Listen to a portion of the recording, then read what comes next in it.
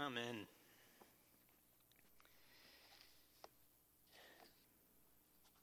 Please join me now in the prayer for illumination.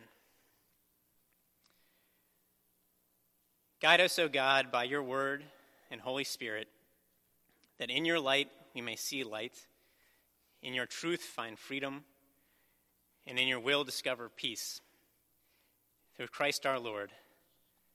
Amen. Our first scripture reading this morning comes from Psalm 19. Listen to God's word for us. The heavens are telling the glory of the Lord, and the firmament proclaims his handiwork. Day to day pours forth speech, and night to night declares knowledge. There's no speech, nor are there words. Their voice is not heard, yet their voice goes throughout all the earth, and their words to the end of the world. In the heavens he has set a tent for the sun, which comes out like a bridegroom from its wedding canopy, and like a strong man runs its course with joy. Its rising is from the end of the heavens, and its circuit is to the end of them, and nothing is hid from its heat. The law of the Lord is perfect, reviving the soul. The decrees of the Lord are sure, making the wise simple, and the precepts of the Lord are right, rejoicing the heart. The commandment of the Lord is clear, enlightening the eyes. The fear of the Lord is pure, enduring forever. The ordinances of the Lord are true and righteous altogether. More to be desired are they than gold, even much fine gold, sweeter also than honey, and drippings of the honeycomb. Moreover, by them your servant is warned. In keeping them there is great reward. But who can detect their errors? Clear me from hidden faults. Keep back your servant also from the insolent. Do not let them have dominion over me. Then I shall be blameless and innocent of great transgression. Let the words of my mouth and the meditation of my heart be acceptable to you, O Lord, my rock and my redeemer.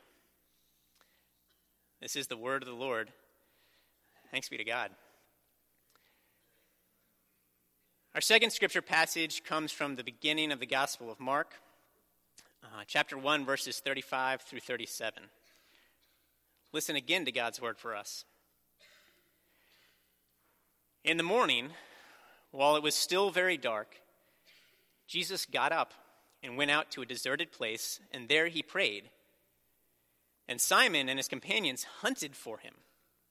And when they found him, they said to him, "Everyone is searching for you." This is the word of the Lord. Thanks be to God. Brothers and sisters, please join me once again in prayer. Gracious Lord, the preaching of your word, with the blessing of your Spirit, grant that insofar as it is true, it shall be undergirded by your power and by your love. Grant that insofar as it is false, it shall be swiftly forgotten and do no harm. Through Christ our Lord. Amen. Jesus got up early. Before the sun rose, he left the house and he went to a solitary place to pray. Now, this is something Jesus would do regularly throughout his ministry. As the Gospel of Luke notes, Jesus often withdrew to deserted places to pray. But in our passage this morning, we're at the very beginning of Jesus' ministry. He had literally just burst on the scene the day before in Capernaum. Capernaum was a small fishing town on the Sea of Galilee that archaeological evidence suggests was no more than about 1,500 people. So you can imagine that's about this sanctuary filled 2 times over. Not that big. And Jesus had just called Simon, Andrew, James, and John from their fishing nets to follow them. And they had gone with Jesus just the day before to the synagogue in Capernaum. And that day before was the Sabbath. And so when Jesus went into the synagogue, he began teaching. And he began teaching as one who had authority. He was proclaiming that the time is fulfilled, the kingdom of God has come near, repent and believe in the good news in the gospel. And everybody who was gathered in the synagogue that day was astonished with the clarion call of Jesus' teaching in itself. on Jesus' teaching about God's righteousness and God's steadfast love, God's being for us despite our being against God. But then as Jesus was preaching, there was also a man who just stood up in the synagogue and screamed at Jesus, "What have you to do with us, Jesus of Nazareth? Have you come to destroy us? I know who you are, the Holy One of God." And Jesus immediately silenced this demon and cast it out right there on the spot. And as you can imagine, in a small, fairly sleepy town of Capernaum, the buzz about Jesus swiftly began to spread after he was casting out demons, in addition to teaching with authority. And by that evening, at sunset, when the Sabbath had ended, the entire town descended on Simon Peter and Andrew's house, where Jesus had retired. And all those who were sick or possessed with demons were brought in breathless hope to Jesus. And Jesus cured many who were sick and cast out many demons, presumably well into the night. But then, early in the morning, before the sun rose, Jesus gets up while everybody else is still asleep, and he goes off to a deserted place, and he prays. And we can only imagine everybody's shock, and more so their dismay, when the sun rose and everybody was rubbing the sleep out of their eyes, and they discover that Jesus is gone. This man who just hours before had spurred a flash mob of manifest goodness and healing, of eager learning and rapt attention at his authoritative teaching about God and the ways and the will of God for this world, this man had vanished. And it's understandable then why Simon and the other disciples are described as swiftly leaping up and going to, quote, hunt for Jesus. They themselves had literally just been called by Jesus, called to go be fishers of men instead of just fishers of fish. And the Greek word that's translated here as hunt, it's actually got the same root as the word for persecution, interestingly. Simon and the other disciples, they were pursuing, chasing after Jesus. They were looking to capture this man, bring him back. And the fear that they had lost him had to have crept in their minds and quickened their feet and driven their searching gaze. They had to find this guy. There's also an interesting parallel here between the disciples going out and searching for Jesus and the women going to the tomb as well. Jesus rising early in the morning, that phrase, early in the morning, it pops up again at the very end of the gospel.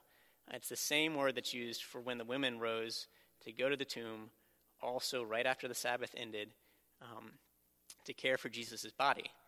They similarly, just like the disciples, must have been thinking Jesus was gone, banished, this man in whom they put their hopes.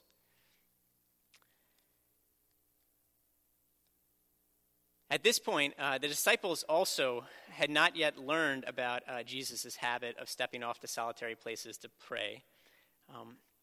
So they probably did think they'd lost him. So when they found him, they declared with breathless combination of exasperation, joy, relief, "Everybody's looking for you," i.e. there are a whole bunch more people that you didn't heal last night that are lined up wondering and worrying about where you are. But Jesus responds, presumably birthed out of his time in prayer, with a discerning clarity of direction.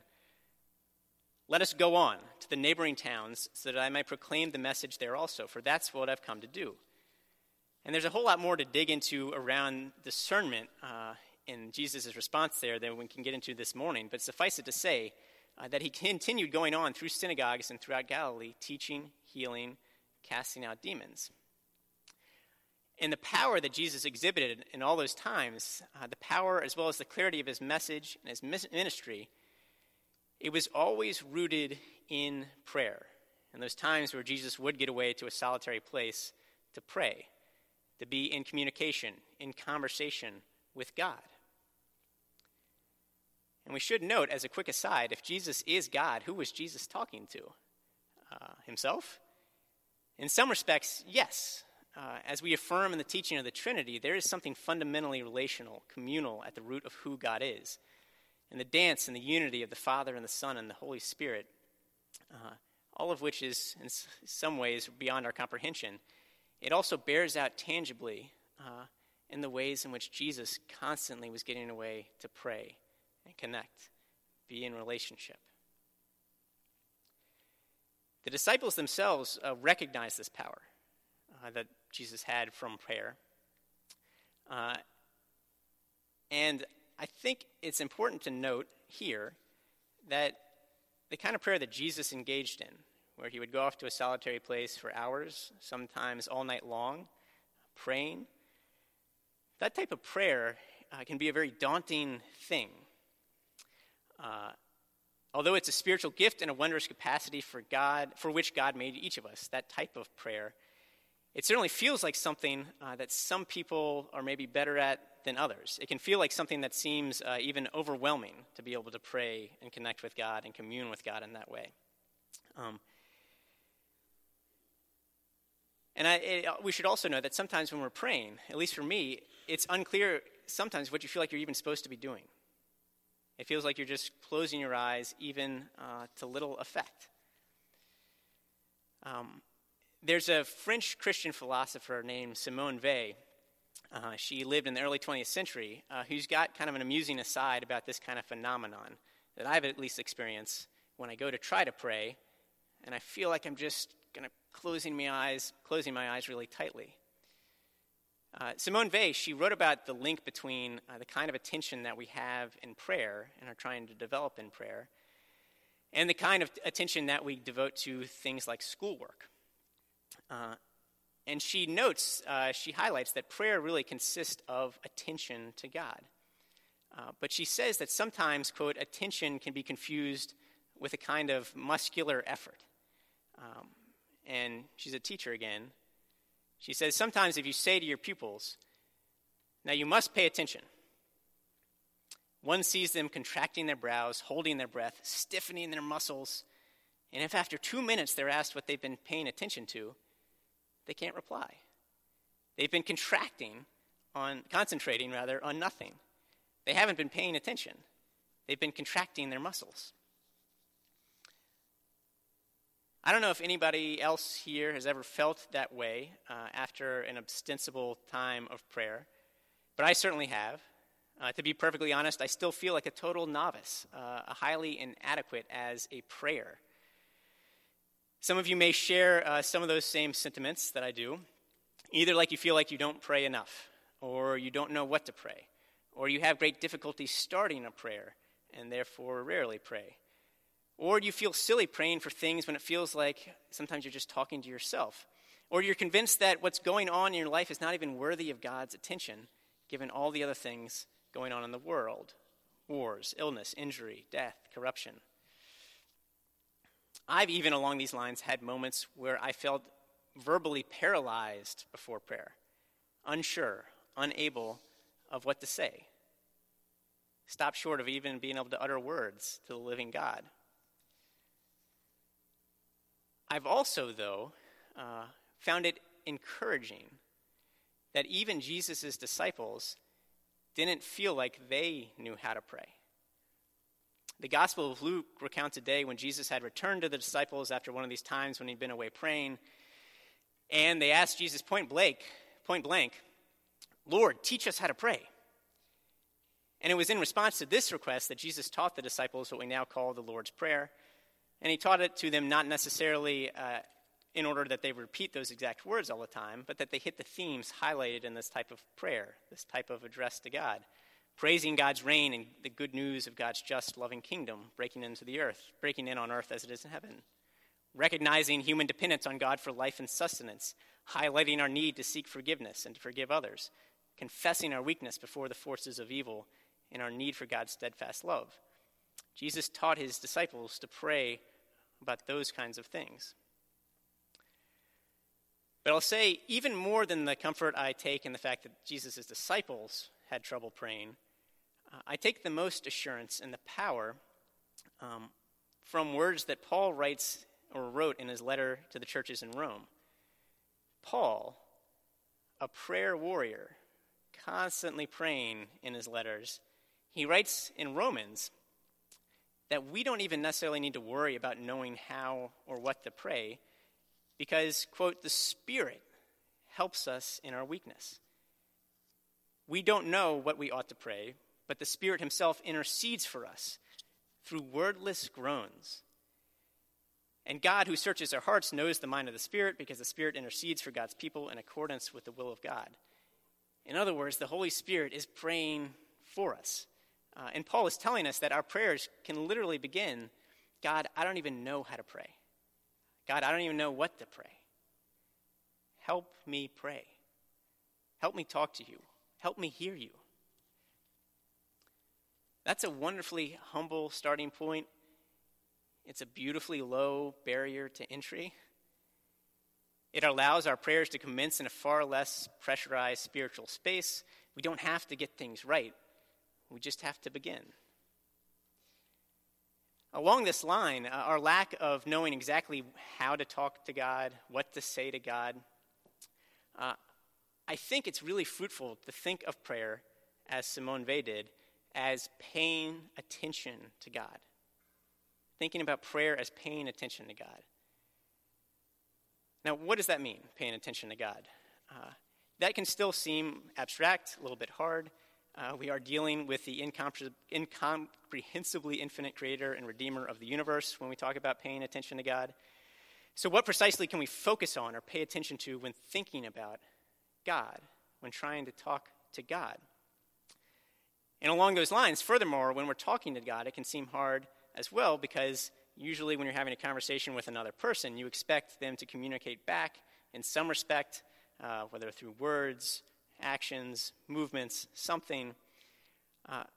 So also, how do we know when God is talking to us? I imagine most of us, if not all of us in this sanctuary, fall short of the kind of connection to God that someone like Moses or the prophets had, in which they literally heard God speaking with powerful clarity to them. For the rest of us, paying attention to God and hearing God is not quite that direct or immediate. So what are we supposed to do? We can lift up thoughts, we can lift up words, songs, actions to God, but again, it sometimes feels like this is a one-way street. And it certainly feels like it's a one-way street if we're waiting to hear some booming voice. There's a book by a guy named Brant Baker called Teaching Prayer that offers a helpful insight here, particularly when thinking about listening for God. He urges us to shift away from the question, how do we hear God, to focus on the question, what are we listening for when we're listening to God? And that shift from how do we hear God to what are we listening for when we're trying to listen to God, that shift does two things. First, it takes away the, quote, suggestion that somehow our spirituality doesn't measure up because we can't hear God's words directly to us.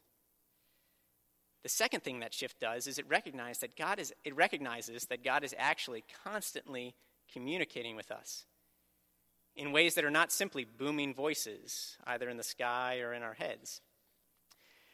The 4th century bishop of Hippo, Augustine, hits on this notion in his Confessions when he writes, quote, "What do I love when I love my God? It's not a material beauty or a beauty of a temporal order. It's not the brilliance of earthly light, so welcome to our eyes. It's not the sweet melody of harmony and song. It's not the fragrance of flowers, perfumes, or spices. It's not manna or honey, not limbs such as the body delights to embrace. It's not these that I love when I love my God. And yet, when I love my God, it is true that I love a light of a certain kind, a voice, a perfume, a food, an embrace. But they're not of the kind that I love in my inner self, when my soul is bathed in light that is not bound by space, when it listens to sound that never dies away, when it breathes fragrance that is not borne away by the wind, when it tastes food that is never consumed by the eating, when it clings to an embrace from which it is not severed by the fulfillment of desire. This is what I love when I love my God." Augustine there is saying there are aspects of our good creation that resemble God's goodness. There are things in good creation which we can look to and point to as we're starting to try to draw our attention to God. And Psalm 19, which we read earlier, similarly highlights this idea. It highlights actually two primary places where we can hear God communicating to us. Places we can begin to attend to God, to pay attention to God, that are far more tangible and palpable than just thinking about God in the abstract. The first thing that Psalm 19 points to was the creation itself, the creation which is proclaiming God, its creator. And the second place that Psalm 19 pointed to was God's law and God's ways in the world as a place in which we can begin to pay attention to God and to glimpse God.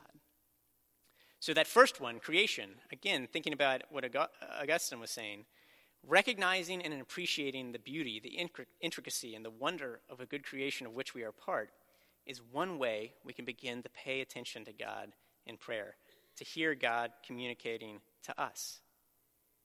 In its resemblances of infinite goodness, creation simultaneously testifies to God, and it's, again, an avenue in which God is declaring himself to us.